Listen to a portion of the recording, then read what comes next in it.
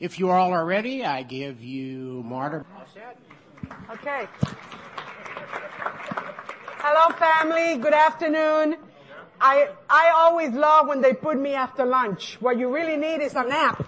You don't need someone talking at you. So I'm very sorry that I was too sick to be here last year. I'm honored to have been invited to present to all of you. I'm humbled that I can present anything to all of you with the kind of brain power and expertise that is here.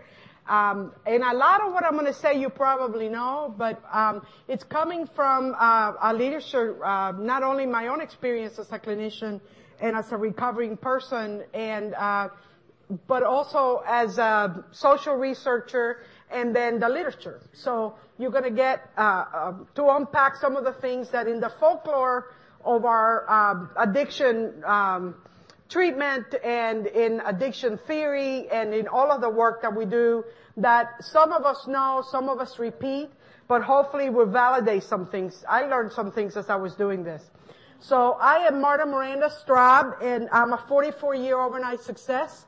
This is this is my 44th year as a social worker, clinician.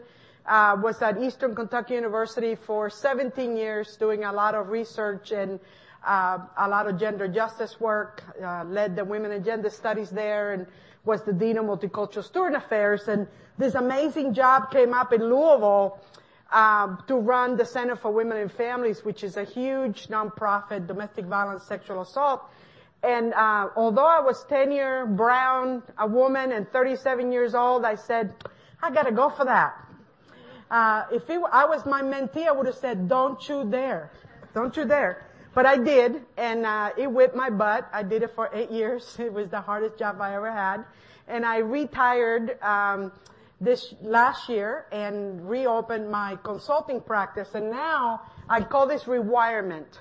So I like you all to start thinking about, those of you who are not mid-career or young, to start thinking about what's that last tango going to look like. So you are part of my last tango and my spiritual candy bar for the week. So really excited to be with all of you here. So the clicker doesn't work, but the name of this presentation is the dynamics of addiction and recovery within the family system. And some of the things that I'm going to touch on today is the dynamics of both addiction and recovery. And I use a systems perspective. A lot of us in the field do that, not just social work, but in regards to doing cognitive work and family therapy. Really looking at the factors that increase the risk for addictions and also increase our chances for long-term recovery. And then some strategies to facilitate systems change within families and recovery. I hope that you will be able to have an expanded understanding from the conference in general, but if I can add a grain of salt to that, I would be honored. I am very biased in what I choose to present. I'll give you the good news. Everybody else is biased. We choose what we want to learn about. We choose what puts fire in our belly. We choose what we need to learn more about. And I always say, I teach what I need to learn the most, and I am my worst student. I teach what I need to learn the most, and I am my worst students. So the first introduction for me before I was in recovery was a whole genetic piece to addictions and alcohol as I was going through my graduate work. And the whole person and environment piece, that ecological perspective that is not just the individual, but it's everything that surrounds us. And in addition to that, got trained and learned and practiced family theory systems with families who had severe history of sexual assault, domestic violence, child abuse, and addictions for 35 years. And for the last 10, working with impaired professionals in the medical field, in nurses, physicians, a lot of pharmacists, and a lot of social workers who became impaired while they were practicing, and they were in an impaired professionals program, and I had the honor to sit with them to work on recovery, because a lot of them needed recovery, and I was honored to be part of that. And then the whole piece around cognitive theory and the fact that you have to change your thoughts in order for your feelings to follow. If you wait for your feelings, if you wait for you to feel enough worth to not put up with crap from other people, it's never going to happen. It doesn't happen. You got to act as if. And what I'm always amazed is how the program has all this knowledge and wisdom right in there that it takes us 4, 6, 7 years of graduate school to learn. So the reality is that whatever emotions you're having that are not comfortable, your clients are having that are not comfortable, or that are self-defeating or sabotages us, those emotions are not going to change until the behavior changes. It's a lot easier to change behavior than to change emotions. So that's why we behave better than we feel, and we act as if. There's actually cognitive theory to validate that. It actually works. So I don't necessarily feel very generous, but if I practice being generous, I might feel better about myself. Does that make sense? Yeah. So we all know that. So that's part of where that comes from.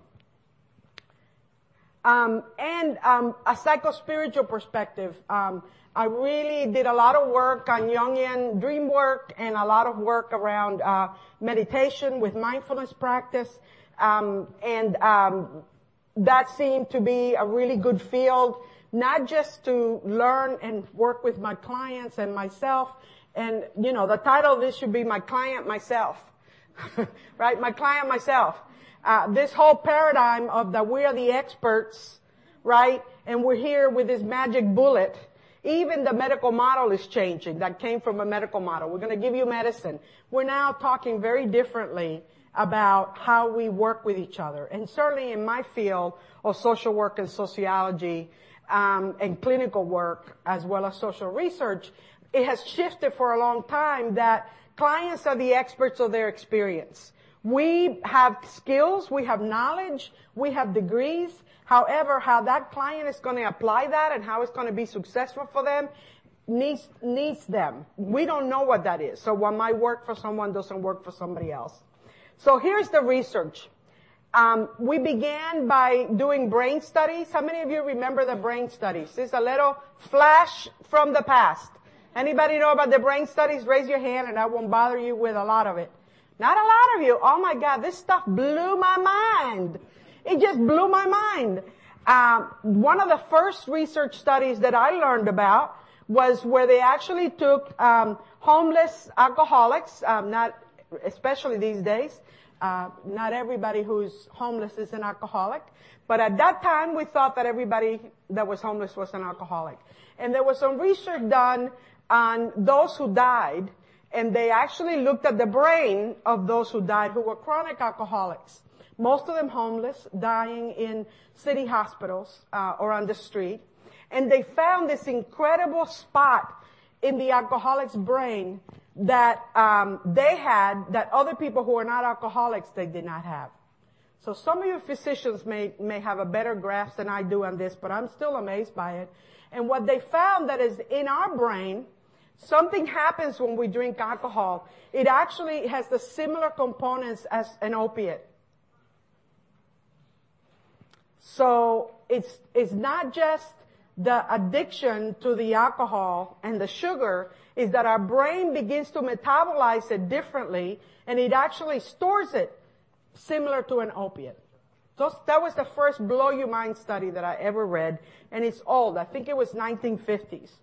Then we started to look at twin studies, and this was done in Europe, and what happened was children who were twins but were separated at birth were studied over like 19 to 20 years.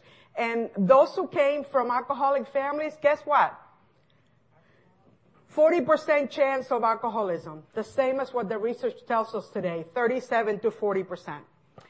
Then the Adult Children of Alcoholic movement came in. How many of you remember that? Right? And do you remember the backlash in AA about those meetings? Or in AA, what do you remember? We're whining. We're finding out problems that don't make any difference. You don't need a therapist, just work your steps. Remember that? How many of you heard that? I'm old, right? I'm seasoned. So there was this incredible backlash, and part of it was really justified. There were lots of us therapists, and I don't think he's in business anymore. Hopefully he won't sue me. But there was a man named John Bradshaw. How many of you, do you remember John Bradshaw? You all may have a really good experience with John Bradshaw, but I was a therapist. And all of us will call each other and say, Bradshaw is coming to town. What that meant that all our clients were going to decompensate. They were all going to decompensate because John, like when I'm a consultant, you come in to do a great job and then you leave and the mess is yours to clean up, right? Well, John was wonderful about doing a lot of deep work with people who were not necessarily ready, who did not have the coping skills to manage it, who did not have a support system to deal with it. And therefore, everybody thought they had a great weekend. They got into this deep hole and then they couldn't get out. So it was up to us to send out the ropes and start doing the management and bring them back up so that they can function. That happened a lot in ACOA. That happened a lot in some of the other meetings, which is people stopped looking at the solution and only started diving down. And I found that what's important is to have a real tension between both. I find that long-term recovery needs, for a lot of us, some deeper work in other areas, along with the program. That's for some of us, the program alone gives us the safety net to do that work and the support to do that work. And for some of us doing that work without a support system like AA or NA or Al-Anon, we don't have a chance of not being re-traumatized. Does that make sense? We like to put things in boxes, and this is one that doesn't fit in a box. It's both. Is and or for a lot of folks. So we found that out. We also found out that we also started the research when we began to pay attention to drugs other than alcohol. The research was really separate. Just like the programs are really separate, and there's a lot of friction between the two. Does that make sense? So, if you were working with someone who was alcoholic and also was using another maltolatory substance, we would just send them all to AA. But if they were in NA, and they also have alcoholism, a lot of them got clean from their drugs but were drinking. Because it wasn't the same thing and they weren't getting in as much trouble. Why? Because it's a shorter lifespan to be addicted from something other than alcohol. With alcohol, thank you God, I can be an addict for 30 years before I have chronic symptoms. But I do cocaine and I'm gone in 3. I do meth and I'm gone in 6 months. Does that make sense? So a lot of us who are alcoholic or our primary drug is alcohol can function for a long period of time while we're in active addiction. Does that make sense? So what we know of the research now, and this is really exciting, is that the same modalities that we used in systems, in psychotherapy, in social services, and in cognitive therapies work for both alcoholics and those who are other than alcoholic. So both for dual diagnosis as well as those who are addicted to a drug other than alcohol. So those are we're coming back together. Part of why we're coming back together is how many people do you think are not multi-addicted? If you know your clients. I don't know, but I don't know a garden variety drug addict or alcoholic by themselves anymore. Maybe some older folks are, right?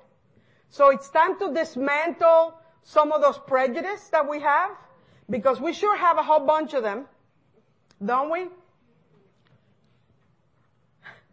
You guys are so nice. Okay. So, the good news is similar modalities work. And what I'm proposing is that there needs to be an integration of both research and practice with what we've been hearing for a long time. A drug is a drug is a drug. The amount of time that it's going to take me to go from 0 to 90 is different. whether I end up in jail sooner is different. However, what happens to my body, to my life, and to my family, to my psyche, is not different. It's not different. And we really need to harness those resources and that research in the same way. So, the proposed that is happening now, we've done a lot of qualitative research, a lot of stories. We've done some focus groups on this work. We've talked to people who work in the field, and we need to move forward to doing some joint quantitative story research. So from a system perspective, addiction, substance abuse, chemical dependency, and alcoholism are intertwined and are the same beast. Some may have some longer teeth. Some may take a little longer. However, the majority of the situations are very similar. And remission and recovery is very similar. I remember was leading a chemical dependency unit when those programs became famous, those 28-day programs. Why were they 28 days? You remember? Because that's how much insurance paid for. It had nothing to do what it would take us to do a good program. Insurance says we will pay for 28 days of inpatient. Guess what we did? We designed a plethora of 28-day programs all over the country. Pretty ones too. I led one in Key West. Oh my God. Everybody thought, where the boys are. They came where the boys are in the Cuban to kind of chill out and detox and then play, not to really get clean and sober. But it was okay. In recovery, you just put in a seed and you don't know where that seed's going to grow, and we'll see what happens. But what began to happen is that programs really segregated folks, and from a systems perspective, it didn't make sense. Like, for example, when you did, how many of you were part of or worked in a family program? No? Yeah? What would happen? You have one weekend. The family comes from one weekend. Tell me how that makes sense. It makes as much sense as a 28-day recovery program. Right? It's crazy, but we did it. I was part of it. I bought the Kool-Aid. I did it. Yeah, I drank it. I did it. And so what happens is that we began to realize that we segregated, and we would not give the family the kind of energy and time that a family needs. Actually, what the research says now, and what a lot of clinicians are doing now, is really adding the same time of family work to individual work. Does that make sense? Person and environment. And sometimes you just work, this is systems theory, if you just work with the family, whether the addict or alcoholic is not there, guess what happens? A lot of people get healthy. And they don't promote or add to the addiction. Does that make sense? Because they start breaking the dynamics that keep addiction alive. So really the number one patient for alcohol and drug abuse is the family. And we've never done that before. We bring them in for the weekend. Maybe we'll have a counseling session or two. But we don't make them the focus of the treatment. We make, like addiction does, and like addicts and alcoholics, we need to be the center of attention one more time. We are the one with the problem. No, we don't need that. We need to be part of, a family member among family members. Right? Well, that's what's happening in family systems. They're saying the family needs as much focus as the addict or alcoholic. And it's a huge contributor to remission, long-term remission, and recovery. Because they help to identify the symptoms a lot sooner. You begin to get a heads up way before the relapse happens. So the dynamics of recovery, just like the dynamics of addiction, happen at the individual level, at the family level, and at the environmental level. So at the individual level, what begins to happen is kind of a wake-up call to the body, the mind, and the spirit. And this person has an opportunity to move forward without substances in their body. Guess what begins to happen then? After the honeymoon. What begins to happen? What do you see? Anything? Yeah, somebody's going, yeah. What begins to happen? I was sexually abused by my dad for 9 years, between the ages of 5 and whatever. I'm in a domestic violence situation. I can't sleep. I have panic attacks now. Right? All those things. Not that those things cause the addiction, but man, addiction really medicates well. Medicates well. So whatever it is that's underneath us, there's the biological component. Other people have abuse, and they don't become alcoholics and addicts. They may abuse it, but they don't become lifelong learners like we are. Right? We are lifelong learners. Right? But those of us who have the combination of the genetic predisposition and have this disease and then have trauma, and I don't know about you, but there was a trauma convention and a healthy families convention. Guess how many people showed up to the healthy families convention? 2. The rest of us were packed into another room. Then the family begins to have an opportunity to change their roles, to change their dynamics, to give up some of that burden of having to do it all, or the resentments. All of that work begins to allow everyone to take responsibility, begins to grow, and the environment begins to change. At the dinner table, around finances, around the marital bed, around the rearing of our children. And then what begins to happen? Hey, you've been gone for 20 years, now you want to tell me how to raise these kids? I had wonderful partners want to take their partners out of treatment. How many of you have had that?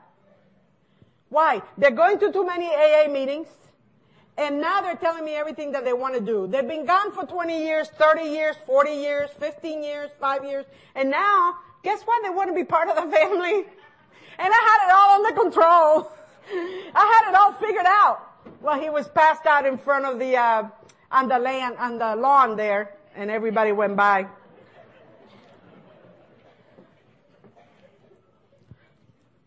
So, increased risk for addiction and increased benefits for addiction, from addiction.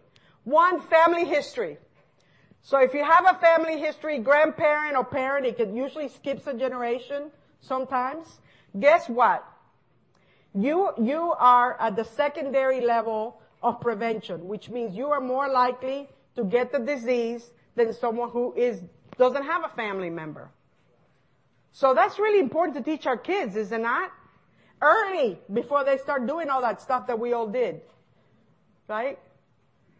Isolation. Right? Isolation is a really, really important part of how we are at risk of not only addiction, but also relapse when we get sober. And trauma. And this involves all kind of trauma. And I don't know about you, but maybe my worldview is skewed between my life and over the last 35 years, any client that I work with, there's a lot of it out there. And we're either acting it out or we're working it out. Those are the 2 choices. It doesn't go away. And it's housed in the body. So we have a lot of issues around that. Panic, lack of sleep, night sweats, not being able to have sex, or having so much sex to numb out, whatever those things are, right? Not being able to have relationships, being a relationship addict, it doesn't matter. We just keep going with all the ways we cope. So I like to use a strengths perspective. So if you have a family history of addiction, if you look at that as a strength as opposed to a weakness, what that gives you is a source of support, because many of us have recovering people in our family. So when you have someone with a history of addictions, ask them, who's in recovery in your family? Chances are they have a cousin or an uncle or a brother or a sister or a parent who's in recovery. That's a way to use that as a strength. Those of us who isolate can begin to use that time to practice mindfulness, to journal, right? To pray. So look at those things and begin to find the strength within that. And then spiritually, how do you begin to explore with someone beyond, it's a God of your understanding, but let's say the Lord's Prayer.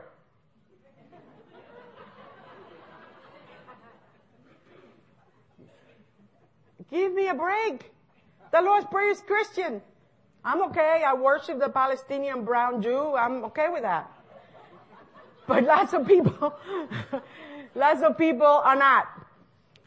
And particularly at the beginning, we don't know what we believe. And a lot of us reject things just because we're rebellious. And for me, it's because what religion did in my family and to women was totally unacceptable to me.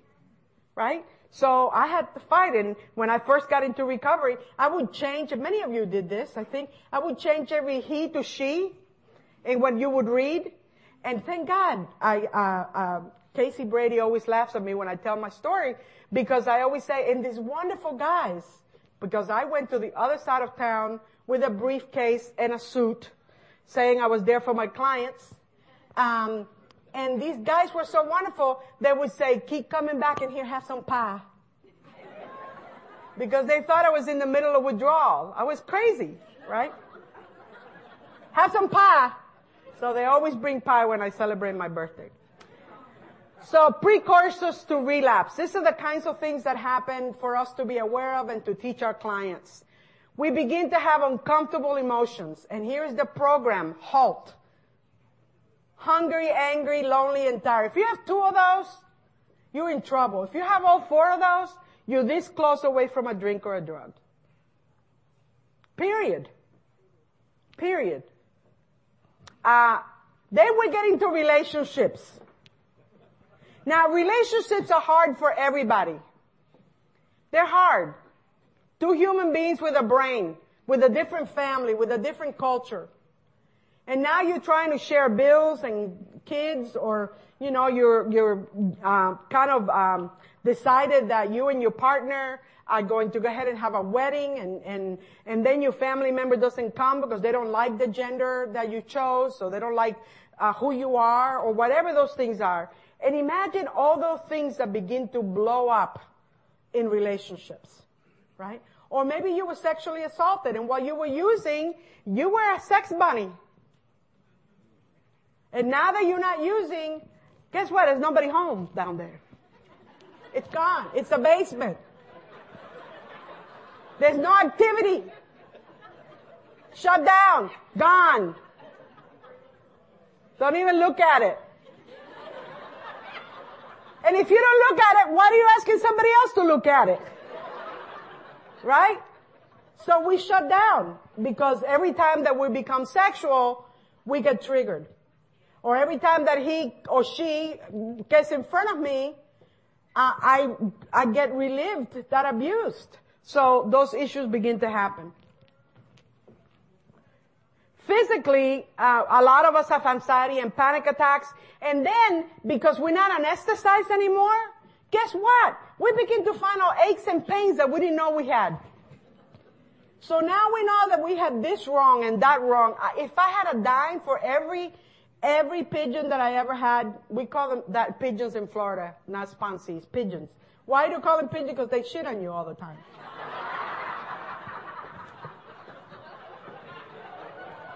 Hey there!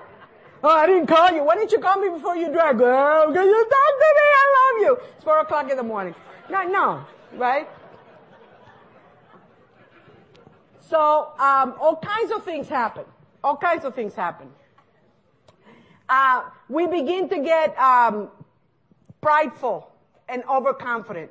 And this is mostly for, you see them at every meeting. They love the program. Everybody's going, oh my God, I've been here 20 years and I have never felt the way you do. Oh, you're such a gift to this group. 3 to 6 months relapse. 3 to 6 months relapse. Count. Sad, but true. Because they're overconfident. They're not humble. They're not asking for help. They think they got it. And you never get this. I don't care how long you're sober. Never. This is a state of grace, and all we do is take action and release the outcome. Right?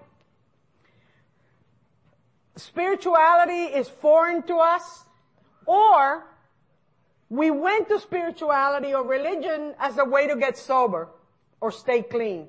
So you also find people that become overly involved with church and religion. Not anything wrong with that, except it's not a supplement for recovery. Just like therapy is not a supplement for recovery. Just like recovery is not therapy. And it's not church.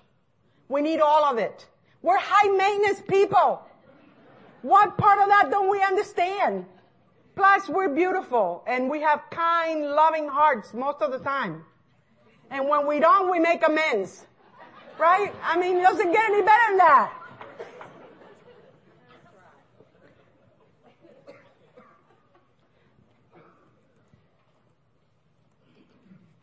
How am I doing there? Hey, man, I'm doing good. A lot of us surface depression. Why? Because we were medicating with the depression. Were we not? Yeah. So you get clean and sober, and then you have medical, psychological, and spiritual life challenges. Some of that has to do with untreated trauma. Not all of us are traumatized, but a lot of us are. And if you're a woman in this country, 1 in 5 of you have experienced domestic violence, and 1 in 6 has been raped or sexually assaulted. Period statistics. And if you're a young person on a college campus, your chances of getting raped in the United States as a first-year student are 1 in 3. So, Me Too is not a made-up thing. When we stand up, we just don't tell you about it. 1, because you can make fun of us, you're not going to believe us, then you're going to see us as a victim. All of that stuff. Thank God the world is changing, and for the first time ever, we've had consequences. When people tell the folks who are guilty are having consequences, they're like getting fired. I've never seen that in my whole life. They get fired. Oh, you lost your show? You lost your theater company? I mean, I love Kevin Spacey. I love House of Cards. And then he disappeared. And we found out what was going on. So just like what we know with alcoholics, when we have issues, a lot of us mask really well. I am a really good masker. I really am. So here's some strategies for change. In order for us, for our clients, and for our sponsees, we must learn how to overcome anxiety. Anxiety is a huge trigger for using. I don't know about you, but if you remember the first time when you wanted a drink and you had it, what did you do? You exhaled. Take a long deep breath right now without alcohol. Put a big hands over your belly. Breathe there into that belly. You know, that one we try to hide. This is that one. It's time to show it off, right? Because that's where the Buddha, Jesus belly, Muhammad belly lives, right there. Okay? So pull that out. Breathe all the way in until it pops right out, and then breathe out all the way. Because when we're anxious, guess where we breathe from? Right here. And guess what that tells my neurobiology? What happens? You're in trouble. A cyber tiger is going to come in the door. We're in danger. Then I become hypervigilant. And all that cortisol that gives us this belly to begin with, and all those juices begin to flow, and we get more anxious. So if you learn to breathe from the belly and exhale from the belly, it tells your brain that you're not in trouble and that you're okay. Basic stuff that we don't do. Basic stuff. Trauma responses. We get triggered a lot. Somebody tells a story. We see a film. I went with my sponsee to see I think it was Beautiful Boy. Yeah. She's been a mess ever since. 32 years clean and sober. Sometimes they're ready. They're ready to deal with that and clean that little piece up. But that was buried way there. So you just never know. Stress management, there's good stress, you know this, and there's chronic, not so good stress, right? So good stress is you get excited, you got a new job, you're doing something great, right? You're here at Cap Casa, as opposed to whatever it is, whatever else you do on Fridays, right? And negative stress is that chronic piece of it doesn't ever get better, nothing is going to change, no matter what you do, you're not ever going to get through what it is that you're being asked to do. You can't pay the mortgage. I mean, I'm thinking about all those federal workers right now, all those government workers right now. I don't know about you, but who can live beyond 2 paychecks? Think about that. So can you imagine that? I can't. I mean, it's one of these surreal pieces. So when our clients or sponsees lose a job or get evicted or they go through a divorce, whatever those life situations are, they're really vulnerable at that point. So some things that really help is stress management and meditation. I was really honored to be taught meditation by a really short Vietnamese monk named Thich Nhat Hanh. And I was working with Vietnam vets who had, at that time it was called war fatigue. It's now called PTSD. We didn't call it PTSD then. I told you I'm old. I was 20, I'm 64. And he learned, while he was in Vietnam, that Vietnam vets were killing themselves at a faster rate once they came home than they got lost in the war. Right? It's happening with the same Afghanistan folks too. And he decided that his mission was to come work with Vietnam vets. So he worked at all the units where there were Vietnam vets who had either killed the buddy or killed someone in their family in a fugue from PTSD. And he taught mindfulness practice. And he was not very well known. He's very old now. He's 88. He's almost dying. But if you've not read Thich Nhat Hanh, highly recommend. He does a beautiful job comparing Christianity and Buddhism in a beautiful way. EMDR. How many of you know about EMDR? Yeah. You know what happened? This psychology student in Florida, I was at Nova University then, had to do a dissertation, and she discovered, she was a student, that if you did eye desensitization movement, that things happen, things change really quickly. And people thought she was nuts. So she asked like 10 of us who were doing therapy if we would practice. Florida was amazing. Craniosacral happened there. Also the cocaine cowboys were there. It was just, we were just so amazing. So EMDR is now, has research, has certification, it's become part of what we do, but it was really one of those like, you want me to do what? This is weird. And what it does, it really works if you do one single trauma at a time. You can't do multiple traumas. So I had a car wreck, it's about that car wreck, right? So sometimes those who have complex trauma, it doesn't work for. But those who have simple trauma, it works beautifully.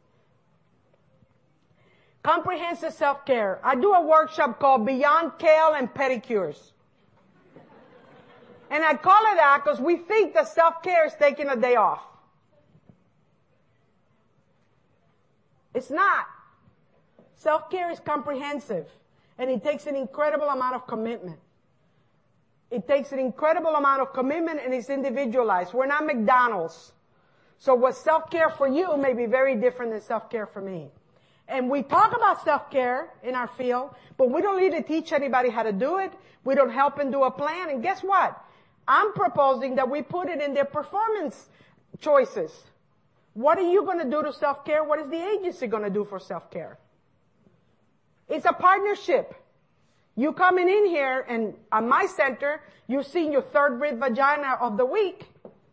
The last one was a 14-year-old, right? Or you saw the person without teeth. How many times can you see that and not get traumatized? Never mind if you had any trauma of your own. So we were responsible to create in the workspace Spaces where folks can take a break and get some support for being able to take care of themselves. And then we need to figure out what they need to do. So it's a partnership as well. So burnout, if you have burnout, take a couple of days off, go away, it works. If you have compassion fatigue, you really need a little more time. And if you have secondary trauma, you need help. And from secondary trauma, we go to impairment. That's the continuum. Burnout, impairment, suicide. My research has been in professional impairment and the impact of trauma on the helper. And that's the continuum. So you, just like addiction, you can get off at any part of the elevator, on any floor. But that's really the continuum. Burnout, which we all have. Even accountants get burnout around April. Oh my God. Right? Right?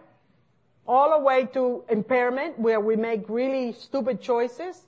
One of the 2 clients that I lost to suicide while I was working with him was a wonderful man in Lexington who ran a beautiful organization here that helped people. And he became involved with a client of his who was a sexual abuse survivor. And when that sexual abuse survivor got healthy, they sued the agency and left him. And he really thought they were in love. I mean, this is how delusional we get. Right? So she was reenacting her abuse, and he was reenacting her abuse with her. And he killed himself because he couldn't tolerate it. So the end piece is suicide. And that happens a lot. Address history of trauma.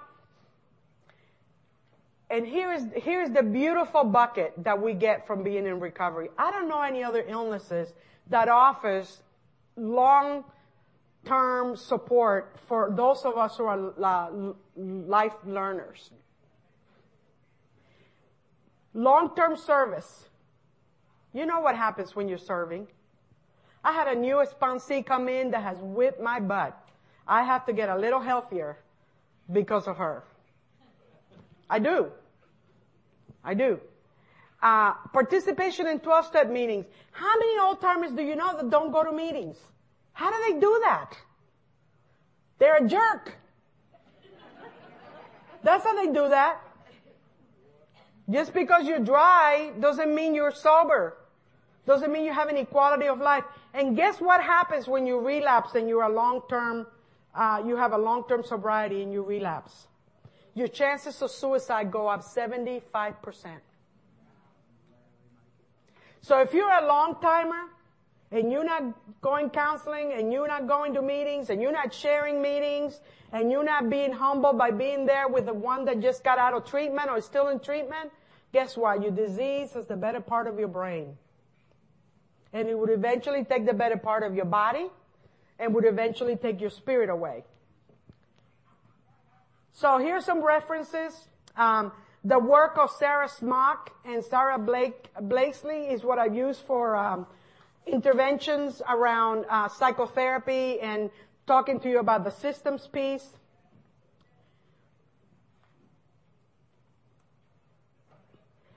If you have not read Gorski, Gorski,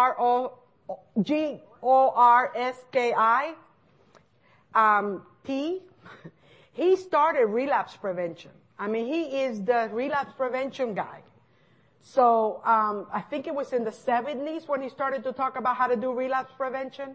And then, this guide was just published, a while ago, but it's still really good. The 1986. Okay. Any questions?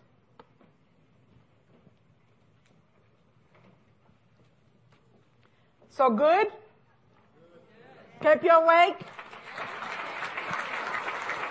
Thank you, Marta. Thank you. Wait, I'm not done. I still got 4 minutes, don't I? Okay. You do? No, actually, you've got 7 minutes. There you go. Well, I had this goal on my bucket list was to write a memoir. And I just wrote the last poem for it. It's called Cradled by Skeletons. It's coming on my 65th birthday. And there was one poem I've tried to write for the last year that I couldn't write. And I made the goal that I would write it before Cap Casa. And it happened 3 days ago. So I'm going to share this with you as a closing. It's called addiction. You mended the burn marks on my back and the slaps across my face. The disjointed septum, and you rocked my colicky infant. You gave rhythm to my frozen hips after he took my virginity without my permission. And you greased my bones so that I could dance with abandon. You allowed my breath to return to my belly, and you brought back giggles and laughter. You stood in for courage while I was terrified and gave me confidence when I had none. You melted the incessant aggressions poured on me, on my psyche daily. And you unblocked my aching jaws and helped me to claim my voice. As time passed, you all know this story, you became a demanding and unforgiving captor. You abducted my freedom, and your jealousy became my prison. I awoke with a shame running down my arm and with drops of blood tainting my medicine. Johnny Walker lost his luster, rum no longer tasted like sugar, and Remy Martin was no longer sophisticated. I often fell to my knees when riding horse, and I lost my visions with peyote, and pure white snow turned to darkness. Your betrayal was brutal.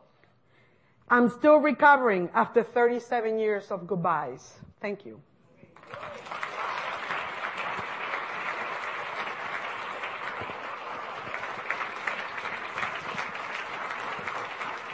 Thank you, Marta.